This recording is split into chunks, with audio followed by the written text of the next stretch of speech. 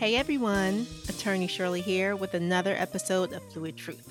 I'm your host, and we try to answer a simple question that really does not have a simple answer. But it is, what does equity look and feel like from varying perspectives? The content offered in this segment is personal reflection and interpretation. The views of my guests are not necessarily the views of Quinnipiac University or Fluid Truth. For clarity, this conversation has been edited. So we're in the middle of a two-part segment. If you didn't catch the first segment yet, please go back and listen. It was great. My guest today is Mr. Craig Scott. He's an actor and activist. He has such an interesting story to tell. You're really going to want to hear all of it. And this second segment, we conclude his story that he was sharing with me and really get into what he's been doing now. So he has a new project that has launched on Tubi Movies. So we jump right into the conversation.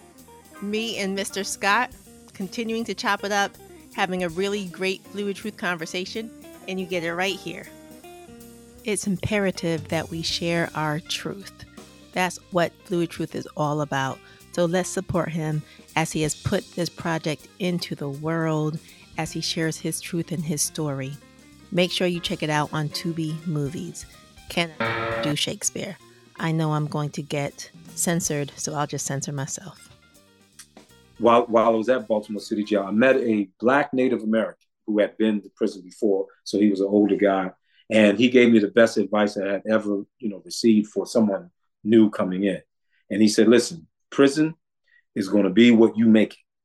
You can come here and you can learn how to be a better criminal, or you can make it your university."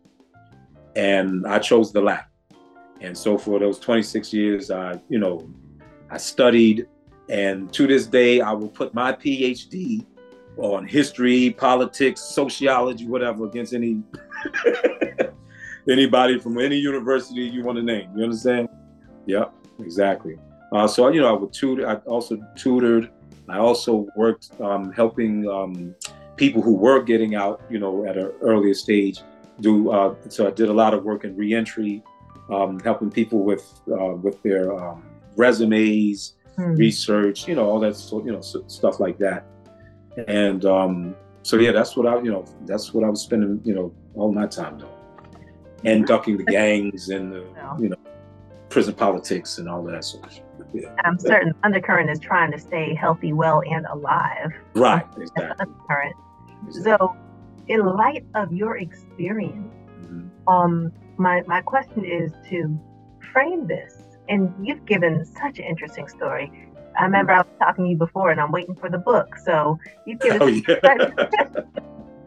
such this compelling story, bringing us all the way through your mindset to actions to the why and the overarching what you were being faced with. But now, can you frame that? And let's talk about what you saw in terms of equity. Okay. Both about how this impacts your feeling or your thoughts of equity, and then what you're doing now that kind of speak to and inform your feeling of equity and opening up this whole conversation. Speaking that you were incarcerated, faced with 52 years, ended up serving 26. And my question on top of that is, how do you see equity? How are you able to allow your life's experience to inform you on equity? What's your perspective right now? I would say this, because we started out talking about the issue of, or the question of what is radical, what is, being radical. So I think that what I've learned, I think I'm more balanced now. Some people may still kind of consider me radical in the sense that I still have a problem with both of those parties and those perspectives, liberal, conservative. I always think that there's always a third side to the coin, you know what I mean? And I'm more apt to present that, and to want that side to also be considered when talking about policies, talking about, voting strategies and things of this sort. So when I think of equity, I think of it in two ways, especially dealing with us as far as the Black American community. internally and externally. Okay. And so to address the internal equity, I would like to see within our own political discussions a greater willingness to give ear and platform to the third perspective or different perspectives that need not be so easily boxed as conservative or liberal. And because I'm seeing a trend toward kind of almost making that taboo to do. Yeah. And so what I'm seeing is like Malcolm's perspectives wouldn't be allowed to be aired, wouldn't allow to be communicated in the political environment today. Huey Newton's, Fred Hampton's, Assata, their views, Angela Davis's view, their views wouldn't be basically kind of allowed to be even aired. And I'm talking about amongst us. So that is a form of internal equity that I would like to see, more of. Now, externally, dealing with the broader community and the, white power structure, itself, I think that has to be approached. I'm willing to approach that from a more nuanced perspective. Before I was, listen, it's my way or no way. If you're not approaching it from a militant, direct conflict sort of approach, I didn't think that it was, legitimate or so forth. Whereas now I'm more, I'm more apt to embrace all of the various, perspectives. And so I think that has been my evolution. That's what I've learned and I've come to embrace with regard to the issue of equity. You're allowing yourself to come to that evolution, right? And what an aspect of growth that is. But I want to go back to a point that you made about the internal equity struggle and what you'd want to see among our own community, amongst people that look like us, to be able to allow for varying viewpoints. Even on this journey that you have, this evolution journey, I'm hoping that we're all on a journey of evolution. Do you see us getting there? Do you see us allowing this conversation more? Are you looking through different eyes? Are you embracing a different lens now? Do you see that happening? I think I see it. Okay, let me say this. Where I don't see it is in the mainstream. Mainstream Black media, mainstream, blogs and YouTube, and that's where I don't see it. Whereas where you get into more your grassroots platforms, you'll get a better variety of political perspectives, even just differences in ideas about political tactics, of voting decisions and things of this sort. So I see it in that in that aspect. The your grassroots platforms and media, they are much more open to having more diverse discussions and diverse ideas. The problem is we're really having a problem seeing that in the mainstream. You know what I mean? And that has to, frankly, that has to stop, because we're being disingenuous on these mainstream platforms if we're trying to say, oh, we want to have an open discussion, or we want to have a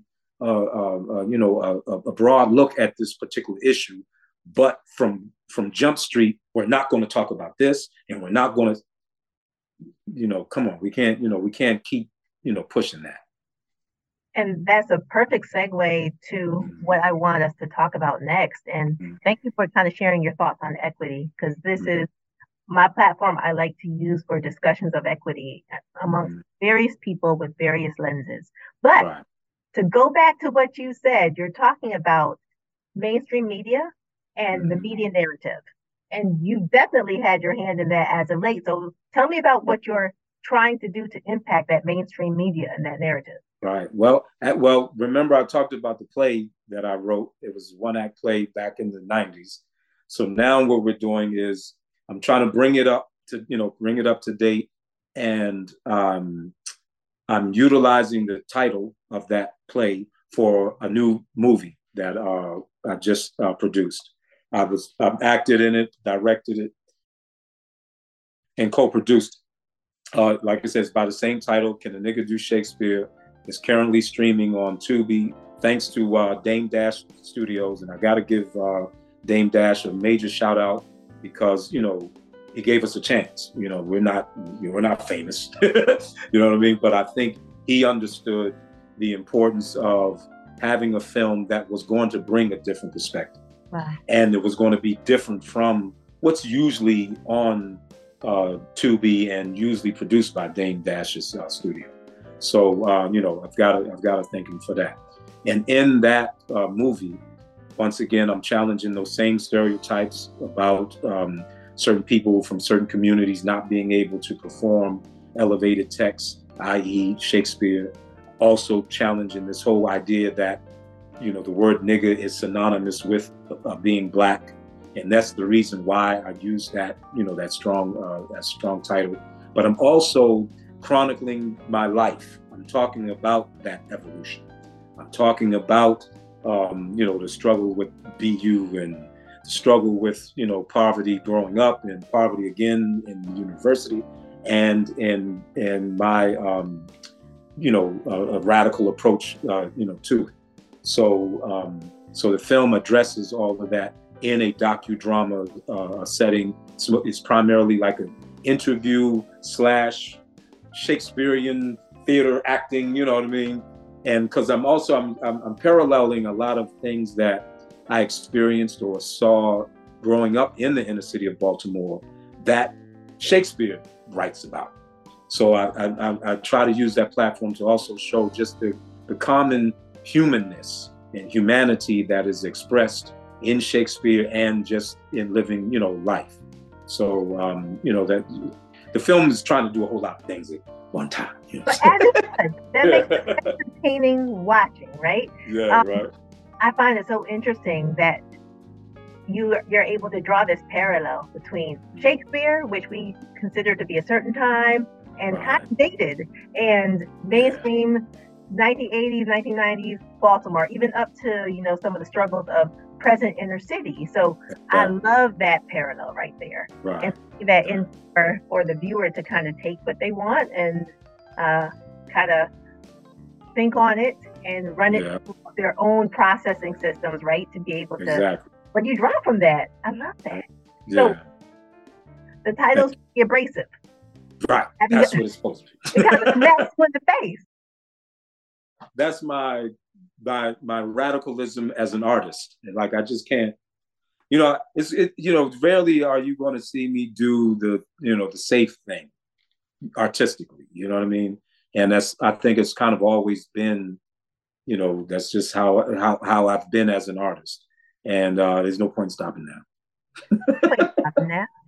You are who you are. You present art the way you do. Do you feel that you have the freedom to even name your piece in your production the way that you did? Do you feel that you have the support, or do you not care? I say that just a little bit of both. Now, once again, and because this is why I had, like I said, I had to give a lot of thanks to Dame Dash Studios because, you know, when we presented the film and they were, you know, we were in a negotiation about it, you know, that's the first thing I asked them was like, listen, y'all gonna have a problem with the title. And they were like, no, you know what I mean? It's, you know, it is what it is, you know what I mean? So then to go to Tubi, and Tubi, you know, basically embraced it. Of course, they, you know, they edited it. They used the asterisk marks and all of that sort of thing. But, you know, they still, you know, allowed it. Although they gave us a TVMA rating. Oh, because of the title. When there's no violence in the movie. There's hardly any profanity, definitely no nudity. You know what I mean? But the title, you know what I mean? Okay. So, you know, so you take the good, you know, the good with the bad. Now we have run into some resistance as far as trying to get interviews on, once again, mainstream news platforms, and, you know, basically telling us, you know, we don't really want to, you know, touch that or whatever. Mm-hmm. But for the most part, you know, even people who don't necessarily agree with the use of it, they definitely support our right to do it. You know what I mean? So yeah, so we've been getting a lot of love, a lot of support, and some resistance, of course. But that part of me that says, I don't really care, you know what I mean, overrides that. So like I said, it's a little combination of both. Yeah, definitely. I'm so glad to know that your art, that you are at this point in your life where you can embrace your art, and that you're able to have those platforms that you can present it. And exactly. I think it's really all a part of the equity conversation for me.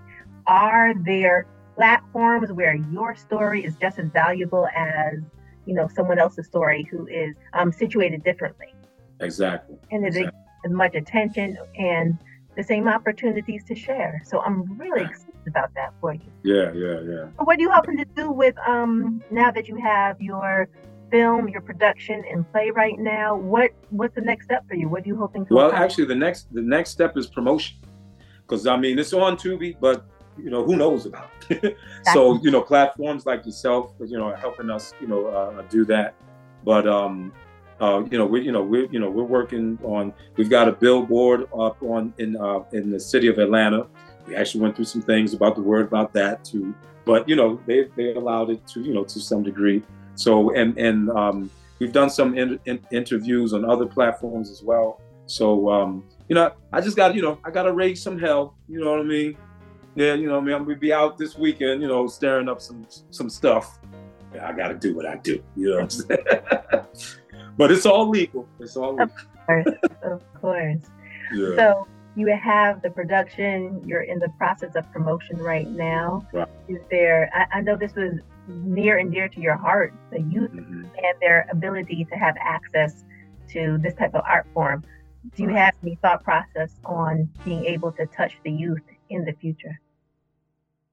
Yeah, well, listen, because like I said, when I was in prison, that was primarily one of the things that I was doing outside of my own self-development. Did a lot of mentoring, tutoring, things of that sort. And outside of the historical and political education that the film will produce, financially, once the film becomes successful, I'll be able to now be in position to kind of duplicate that same thing in the High Point, Greensboro area in which I'm living now. Because, it's needed all over, but you kind of got to start where you are. You know what I mean? So that's something that we are, we're planning to do, because we're already talking to some people who are in that space. And, like I said, when we're financially able, we can partnership with them in order to kind of, enhance what they're doing. So we're definitely looking forward to that. There's so much going on, so much great stuff going on in your world right now. I'm excited about it for you. And when did you leave prison? May 13th, 2020. I'm not good with dates. I'm terrible with birth dates and all, but that date there, I will always remember. That one and the day that I got locked up. Yeah. Those two dates I'll always remember. Yeah. So interestingly enough, you had been released only for a couple years and you're already making this stir. It's kind of like the way that I envision it is that you were prepping. You were getting yourself geared up. Am I right? I don't want to No, I mean, now, I will correct one thing, because I've got to give credit. There was a high school friend of mine who in the last 5 years of my incarceration, she reached out to me and she became a major supporter and a helper. And she posed that question to me. She's like, what are you going to do when you get out? I was so focused on getting out, legal actions and filing and, all that sort of stuff, that I really didn't even think about that, really. And I told her that. I said, you know what, honestly, I've just been focused on getting out, that I didn't really have in my mind, what exactly I would do. And she, like I said, she went to school with me in high school at the School for the Arts. She was a dancer. And she said something to me. She said, listen, I, to this day, remember your performances, in high school. And they were just so profound and all that. And so when she said that, I was like, wow, like I didn't really grasp just how, important that talent and that skill was. And so she said that she was like, I would like to see you, get back into that. And when she said that, it just gave me the direction and the focus, and boom, here I am. You know what I mean? That, which is also a testament and testimony to our community and our circle. So big shout out to your community and your circle. I love that. Yeah. But so I think I'm going to put a pause here because I could just keep on asking you questions and drilling down and deep. I am a chatter and I want to know all about your life. But I'm going to put a pause, and I would love for us to come back together and have a follow-up conversation. Yeah. Well, listen, once the film gets to popping, on the, bigger scale, I would love to come back to your, to the platform and help, bring some more attention to, to what you're doing. Because what you are doing is very, very important. Anything dealing with justice and equity is always, because interestingly enough, and I'm going to try to say this as quick as possible. Martin Luther King, the unfortunate incident where the children were killed in the church bombing, he was asked, who did he blame for that? And surprisingly, he didn't say the Ku Klux Klan and white racists and all that sort of thing. He put a lot of blame on the professional Negro class. And he blamed them because he said they keep putting economics before justice. And we just can't keep doing it, because this is what you're going to end up with. So you working in that space of equity and justice is absolutely important. MLK understood the importance of it. Malcolm understood the importance of it, and they represent those two, extreme, positions. So, what you're doing is profound. Yeah. So if I can help bring any kind of attention to it, listen, I'm there with you. I appreciate it, and believe that the elders are proud of us for moving forward. So this is a process for all of us. So I really, really appreciate you, Craig. And I'm excited to see where this goes, because I know it's going to big places and spaces and illumination. Yes. I know it's headed to illumination. Your people, they can follow me on my Instagram, CANDS. You know what that stands for? Can nigga do Shakespeare? IG. CANDS with some underscores in between. Yeah. And follow Craig, because I'm about to follow you right now, Craig. So man, thank you so much. Tabs on you, my. Yeah, keep your eye on me. We're about to do some wild stuff.